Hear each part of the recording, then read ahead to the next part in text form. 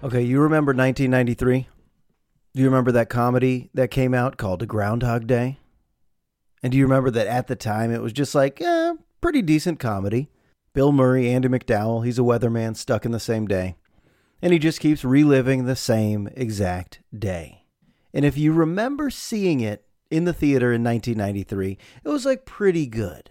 But now, how often is that movie being referenced? Groundhog Day is happening to me. And that is why every day seems to be flying by like that. Like that. I'm snapping my finger. In the blink of an eye, a day will pass. Because there's no novelty anymore. And if that is the truth, that novelty is the one thing that makes time feel like it's slowing down a little bit. To do some things out of your comfort zone, out of the ordinary. That's what slows time down. But if we get stuck into that hamster wheel routine of doing all the same things that we do each and every day, then it just feels like life is flying by. And you can't even sink your claws into it to slow it down. And I'm accepting this. I'm not even resisting it. I'm just stating the obvious. I'm in Groundhog Day. Maybe some of you are also in Groundhog Day. It doesn't matter if it's a weekday or the weekend or a holiday. It doesn't really matter what meal you're on, what season it is. It's the most monotonous phase of life I will ever experience. It has to be. So there's that scene where Bill Murray is on the park bench and he starts to realize, okay, I know everything that's coming. He says, dog barks, gust of wind, sheriff enters the bank, lady walks into the crosswalk, adjusts her bra, and he starts to narrate life, and of course everything he says happens. I can do the same thing. Honestly, I wake up 6:50 a.m., out the door at 7 a.m., I grab 2 treats, I grab 2 doggy bags, put a leash on Muggsy, out the door, I make a left, I see the same neighbor. Good morning, I say. Good morning. Hanging in there? Yep, hanging in there. Same exact conversation. I make another left. I go into a school parking lot. I see another neighbor who I'm friendly with. We have the same discussion. What's in the news? You hear about the schools, the latest developments with COVID-19. I keep going. Same loop with my dog. I come home. At that point, my daughter runs to me. She's in her pajamas. I make oatmeal and eggs and coffee. Now, I don't want to act like I'm eating the same thing at every meal, but I kind of am sometimes. So there's some variations, and then I do remote learning with my students, and then a lunch. Then my daughter naps, and I read, and I grade, and I exercise, I go on a run, and I listen to the same few songs. A lot of Living Legends lately. A lot of Grouch. Then after the run, I take that shower. Then I start thinking about dinner. Then I start preparing, cooking, thinking about what are we going to watch today, texting all my friends. Hey, what are you watching right now? Hey, what are you doing right now? Hey, is this real life? Then in the evening, my wife and I are on the couch. And I don't think we're totally sick of it yet. I don't think so. We're just kind of accepting that this is reality, and if we all do this, it'll flatten the curve, and we're saying the right things and trying to do the right things. But really, when I think about every day, it starts to feel like such a blur that I have pressed fast forward on life. And this is Groundhog Day. I even know for my evening dog walk which neighbor I'm going to see, which plant he's going to sniff. And the podcasts that I listen to, I know what day of the week they come out. Here's Conan O'Brien Needs a Friend on Sunday. Here's Chris D'Elia on Monday. Here's Bobby Lee on Wednesday. And what they're talking about is kind of monotonous. It's still entertaining. Basically, what keeps us coming back to a podcast is the familiarity. It should have some variation, but it's not like, eventually you just want me to do a science podcast. Josh's science podcast. It's exactly 30 seconds. How many episodes? Half.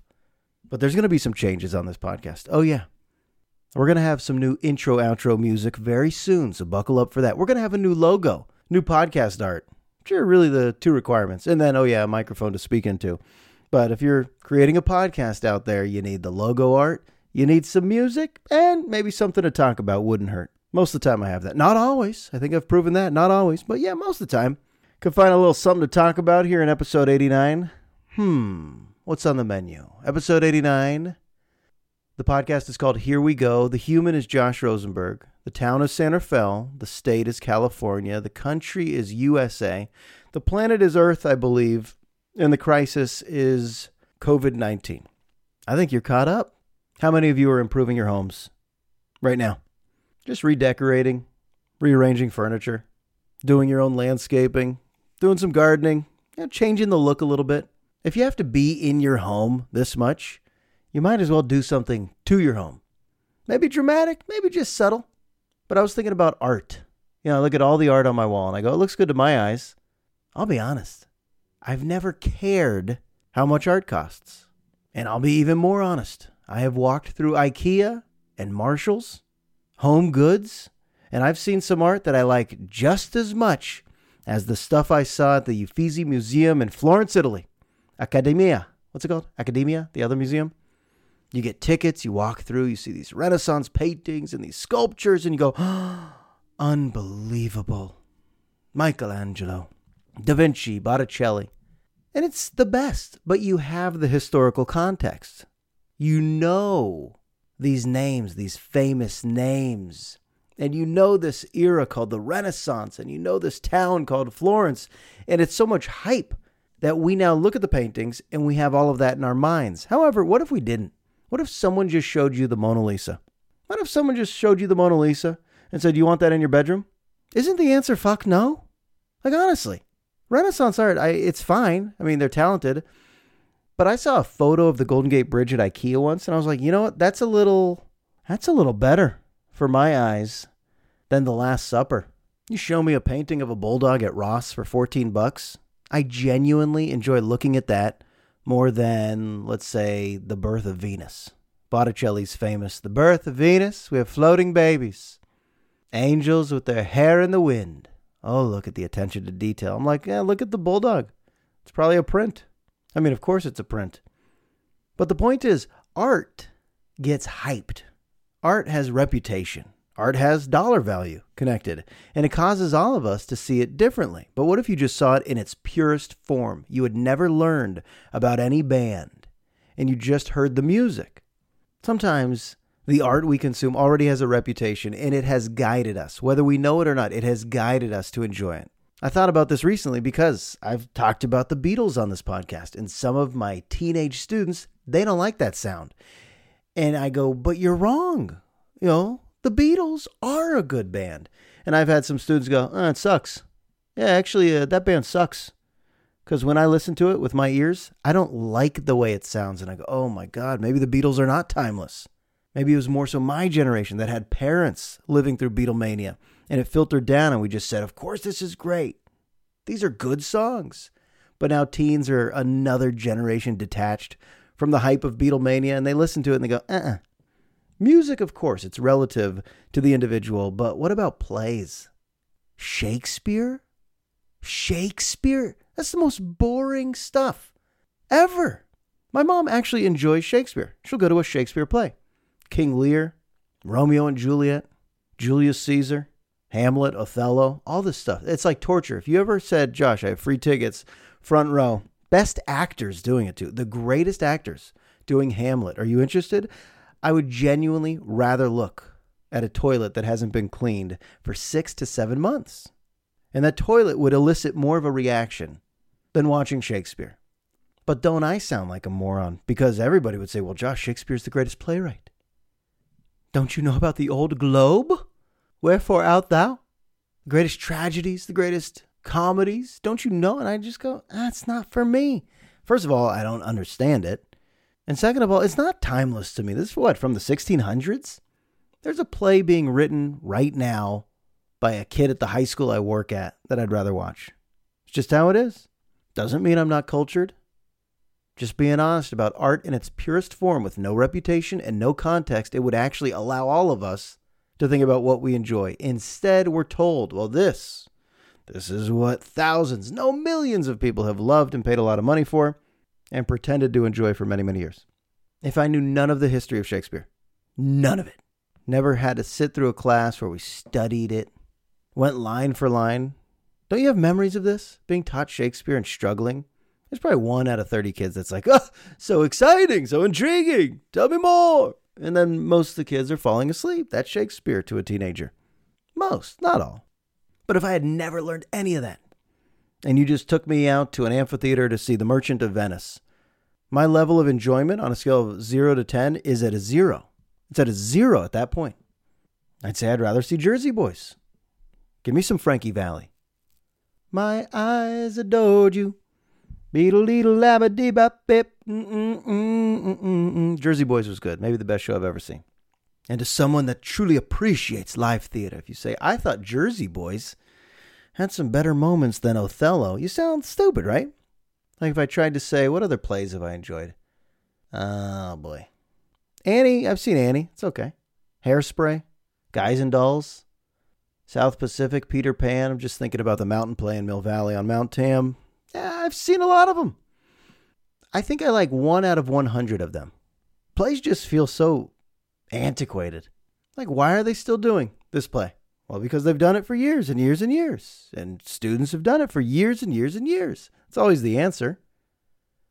Students should be doing live theatrical performances of Groundhog Day. Gust of wind, dog barks. Now we're talking. What's better, Groundhog Day or Romeo and Juliet? What do you think? What would most people say? What's better? The scene where Puxatawny Phil pokes his head out or where Romeo and Juliet die? Give me Puxatawny. Give me that little gerbil climbing out of his hole. Give me I Got You Babe by Sonny and Cher. I'm going to watch Groundhog Day tonight, and it's going to make sense more than it's ever made sense. I'm stuck in the same moment, even sitting here in this black reclining chair, talking into this silver microphone, overlooking my laptop, under these 2 windows, staring into the sky, doing episode 89. Same old shit, right? I mean, I should really liven it up a little bit. All right, sorry. Not a great intro. Welcome in. Today's going to be a very special edition. I know that. I've got your attention now, right? You're ready for something. You're ready for something. Let me give you something. I'm reading a book right now that is tailor-made for me and my brain and my eyeballs. I'm reading The Odyssey by Homer. Ha ha! No, you're not. You fucking kidding? No, I'm reading something called The Victory Machine, The Making and Unmaking of the Warriors Dynasty by Ethan Sherwood Strauss. I am his demographic. He's just basically telling stories of the locker room with Steph and Clay and KD and Draymond and the owner Joe Lacob and Steve Kerr and Bob Myers. And oh my God, how did he squeeze this entire dynasty into 230 pages? Well, he did it. It's a tell-all. There's gossip. It's scintillating. It's juicy. Not going to get into all of it, but I will say this. Do I say that too often? But I will say this. Just say it already. It's a verbal crutch. We all have verbal crutches. Hey, but I will say this. At the end of the day, the thing is this. Just fucking say it, right? All right, I will say this about the Ethan Strauss book. It's good. It's your classic B+. I've been reading too many of these sports tell-all books throughout my whole life to really think one is so much better than the others. They're all kind of in that B to B+ range. Some of them dip into C. Some, I guess, are like really good and would get an A grade. But most sports books, if you ever go into a Barnes & Noble, go through the sports section, they're all really the same caliber. And when I say that, I mean, if it's a memoir, same caliber of ghostwriter. And if it's a tell-all, it's like, all right, you probably heard a lot of the rumors leaked before the book even hit the shelves.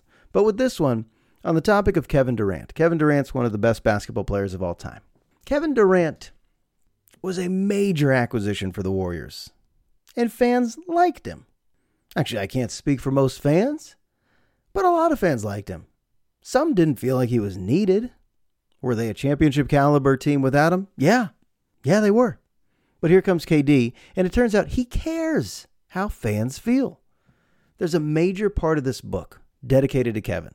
And this reporter who wrote the book, he says Kevin always had that phone in his hand. Pre-game, had the phone in his hand. He would go through Twitter, go through blogs, podcasts, every article ever written about him, and read the message boards, and he really cared. He was that sensitive of a superstar. He knew every journalist in the room, what they thought of him, what they wrote of him, what they speculated. And he was so touchy, he would call them out. He would whine, he would complain. He was like an emotional wreck. Here he is, the greatest player in the league, one of the top 2 or 3, yet he cared what some fan thought about him, and he would retaliate on Twitter. He would have fake accounts, but he would always have the phone in his hand. Wouldn't even really interact with teammates after games, just had his phone in his hand, had his phone in his hand, had his phone in his hand. And the writer, he talks about how these guys are not creating that camaraderie. When you think about Jordan's Bulls, smoking cigars, having drinks, playing poker, a lot of them are just scrolling through their own phones, which can lead to depression, which is why the commissioner, Adam Silver, who I like a lot, he was interviewed and he said, to be honest, these guys are unhappy. The commissioner of the NBA is saying that. These guys collectively are unhappy because they're way too exposed to the haters and the critics. NBA, you used to be anointed as a godlike figure, but now these guys, they read about some schlub who's tweeting negative things about them and they care. A lot of them care. Why? Because they're humans. And why are they looking at these comments? Well, the access is there. Ask yourself that right now. If you knew a lot of people were publicly commenting about you, would you look? You know you would. You know you would. A lot of us say, nah, who cares? I wouldn't care about that if I had people talking shit. Yeah, you would. Most people would take a look at the comments from time to time. And would it alter your mood? Yeah, it kind of would, because you're human. This idea of thick skin, it's a concept. It doesn't always exist. You could develop it, I guess. Takes work, but naturally, people are like Kevin Durant, and more guys in this league are depressed and miserable. And they take it out on the reporters, and it was so ugly, the chapter about Kevin Durant. Now, I fast forward to this documentary. We're all watching, right? The Last Dance, Michael Jordan and the Bulls. I didn't realize his final season in Chicago was so dysfunctional. I honestly didn't realize that because I was a kid, and the media climate was so different. It actually allowed you to just focus on the hoops, focus on the basketball. I didn't know the drama in the locker room, nor did I need to know or want to know. But this documentary is all about that. Actually, I shouldn't say all about that. There's great highlights of the on-court greatness, but it tells your Pippen stories, your Phil Jackson stories, your Rodman stories, your Jordan stories. And I'm like a kid again. You know, bring your popcorn. It's a 10-part documentary series, and it's so sacred right now because we don't have live sports. And I can tell everybody's soaking it up. If you're a sports fan, a basketball fan, this is just gold. This documentary, it's so well done. And all these stories, a lot of them are new to me, even though I remember living it, witnessing a lot of it. I didn't know so much of Jordan. But I do know he played in the right era. Because if he was playing right now with all this Twitter, with all this TMZ gossip, and he was being dissected and overly analyzed by a bunch of idiots on social media, maybe his character would have been ripped.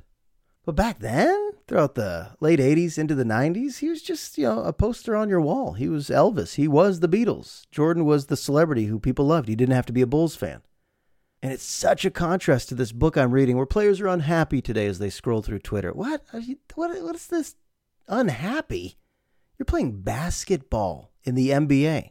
And Jordan seized that at all times. This documentary shows you somebody that had so much swagger and so much bravado and confidence, and one of the greatest looks. In my opinion, he's the greatest looking human. He is. He's just the greatest looking specimen. Everything about the guy. Symmetrical, height, weight, muscle, structure. Michael Jordan, even the colors they wore. It all fell into place. The black and red of the Bulls, the starting lineups, the intros, all the commercials, everything. It just all culminated into this mystique of a bigger than life figure, and I think he knew that. He knew not to come back down to earth. He knew he was becoming a brand. That's not just a human anymore. You're a brand. And he trained himself. He trained his ears to just go deaf. Here's a guy that couldn't go to a market, a gas station. He couldn't go anywhere in public without hundreds of people just screaming his name. I love you. I want an autograph. I want a photo. I love you. I want an autograph. I want a photo. Running up to him. He trained himself to build the shield around him, the shield of coolness. You never saw him flustered. You never saw him stressed. The coolest motherfucker in the history of sports trained his ears to go deaf. And you see this in the documentary. People scream, Michael, I love you. He just keeps walking. That's cool. I mean, yeah, he could acknowledge fans, and he did, here and there. But he carried himself in a way where he knew what he was doing. Never melted down with the reporters. I'm not going to give you anything. I'm not going to give you any fodder. Whereas KD, oh my God, he comes across as this spoiled, bratty 8-year-old who's just so upset with the writers. Michael could have been, but he didn't share it publicly. He knew when the cameras were on. He was a brand. And he perfected that. How do I know? He makes more in 1 year. Right now, here's the only stat you need. He makes more in 1 year of his own shoe sales than he did in his entire career. Collectively, all the money he made as a player is less than 1 year of shoe sales nowadays. And therein lies his genius. His superpower was playing basketball. Okay, that was his superpower. But every other move was so calculated, it led to this. Billionaire who remains so big that in this quarantine, in this shelter in place, it's like Super Bowl type entertainment. The way people are tweeting about it, talking about it, even sports websites and sports radio shows, they're talking about it like it's new news. They're talking about Jordan right now as if all of this is happening in real time. It's a beautiful thing. I had his shoes. I had his shoes when I was 10 years old. I wore them to my sister's bat mitzvah with formal wear. How cool was I? Or how weird was I? I demanded. I got to wear my Jordans to this bat mitzvah. That was a formal bat mitzvah. They had the 2-3 on the side. That's how big he was. You didn't have to be a Bulls fan. You just said, yeah, I'm caught up in this. It's magnetic. And ultimately, I think because I love nostalgia, I am enjoying this documentary more than any of the games. I saw Kevin Durant play for the Warriors. Kevin Durant with the Warriors, fine. Good. Some nice highlights. He's a great player. But this documentary, are you kidding me? I'm jumping up and down in my living room. My wife must think I'm a complete fool. She said, it's okay, because I am acting like a 10-year-old when I watch this documentary. Just giggling and screaming. I love it. I remember that. Shani, look how high he gets. Look how far he jumps. She's just like, I'm watching. Oh, yeah. That's good. He made that shot. Shani, look at it. He hit another 3. Against the Blazers. And then he looks at the sideline. He goes, I don't know. Shani, look. Look, he's dunking on Bill. Her husband has regressed. That's what has happened. Just sweatpants, big old beard, watching Jordan on TV. She didn't agree to this under the chuppah. This is what she's getting. Stuck in Groundhog Day with this guy? Come on. I mean, I am showering. But yeah, lapsing. Quite a bit. So every school district right now, let me get back to this for a second. Screen time, a lot of screen time. So a lot of districts are wondering, how do we grade these kids? First of all, how do we find these kids? Make sure they're even looking for the assignments or doing the assignments. How do we test them? How do we assess them? How do we grade them?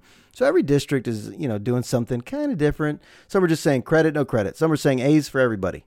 Some are saying a universal pass. Some are allowing the kids, you could pick letter grades or we'll give you credit. Some are just going to write in NA. No assignment. Like just neutral. It's not going to hurt you. It's not going to help you. Some of the kids are worried that they'll be at a competitive disadvantage when it comes to college admissions. So just the academic side of it. Usually I harp on, no prom, no graduation ceremony, no sports, no socializing on campus. But really, academically, for a moment, our district has gone to credit, no credit. So if you do anything, doesn't matter.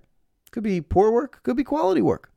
You get credit because the integrity is gone. We don't even know if they're doing their own work. It could just be cheating and submitting this work that maybe their parents did or friends did. So I get it, and it's kind because it's not equitable anymore.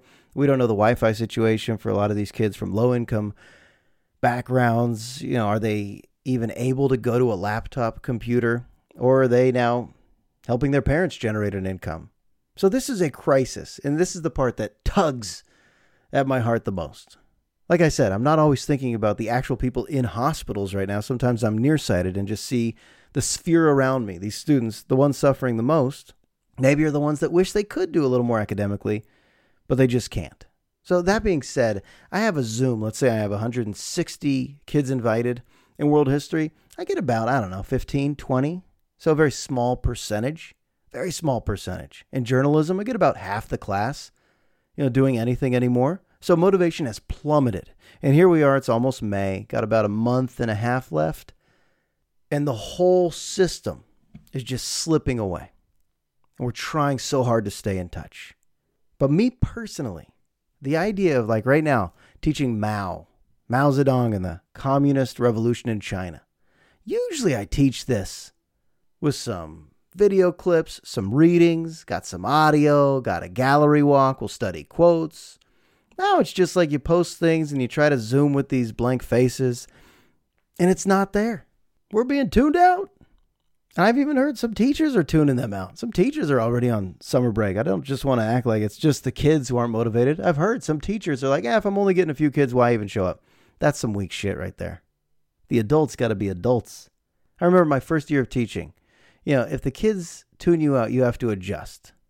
Like when I was a rookie, one of the fellow teachers and I were talking, and we're like, you don't show black and white and British voiceover. You show these kids any clip, any footage, and it's black and white with British voiceover. And at that point, Kepler knew that they were not circular-shaped orbits, but they were oval. You got to find something in color. Okay, we have Netflix, Amazon Prime. We got Hulu. Everything is digitally restored in color. high def, fast paced, add some music, okay? Add some emojis. Let's wake the fuck up for this generation. You show them black and white footage with a British narrator. Good night. So I learned that early on. And now I feel like I have control with the whole classroom flow. Year 5. I feel like, okay, you know what? I know when to hit them. Boom! With that scene. Every documentary you've ever watched, that aha scene, I always have it like queued up to that. Like I'll guide them with a discussion. I'll guide them with some background and some knowledge. And then I'll say, now let's roll the clip. Pow, and I'll watch the kids and their heads are exploding. It's the most exciting moment. I'm kind of describing this learning experience with a lot of hyperbole. But at least those moments if you're a teacher where you have their attention. You're like, wait till they catch this shit. Wait till I give this to them. Wait till they hear what happened next. But now it's just like I'm on a screen and you're on a screen and can you learn about Mao? And I'm on a screen and you're on a screen and do you know anything about Gandhi? And I'm on a screen and you're on a screen and here's your test. And what are we doing?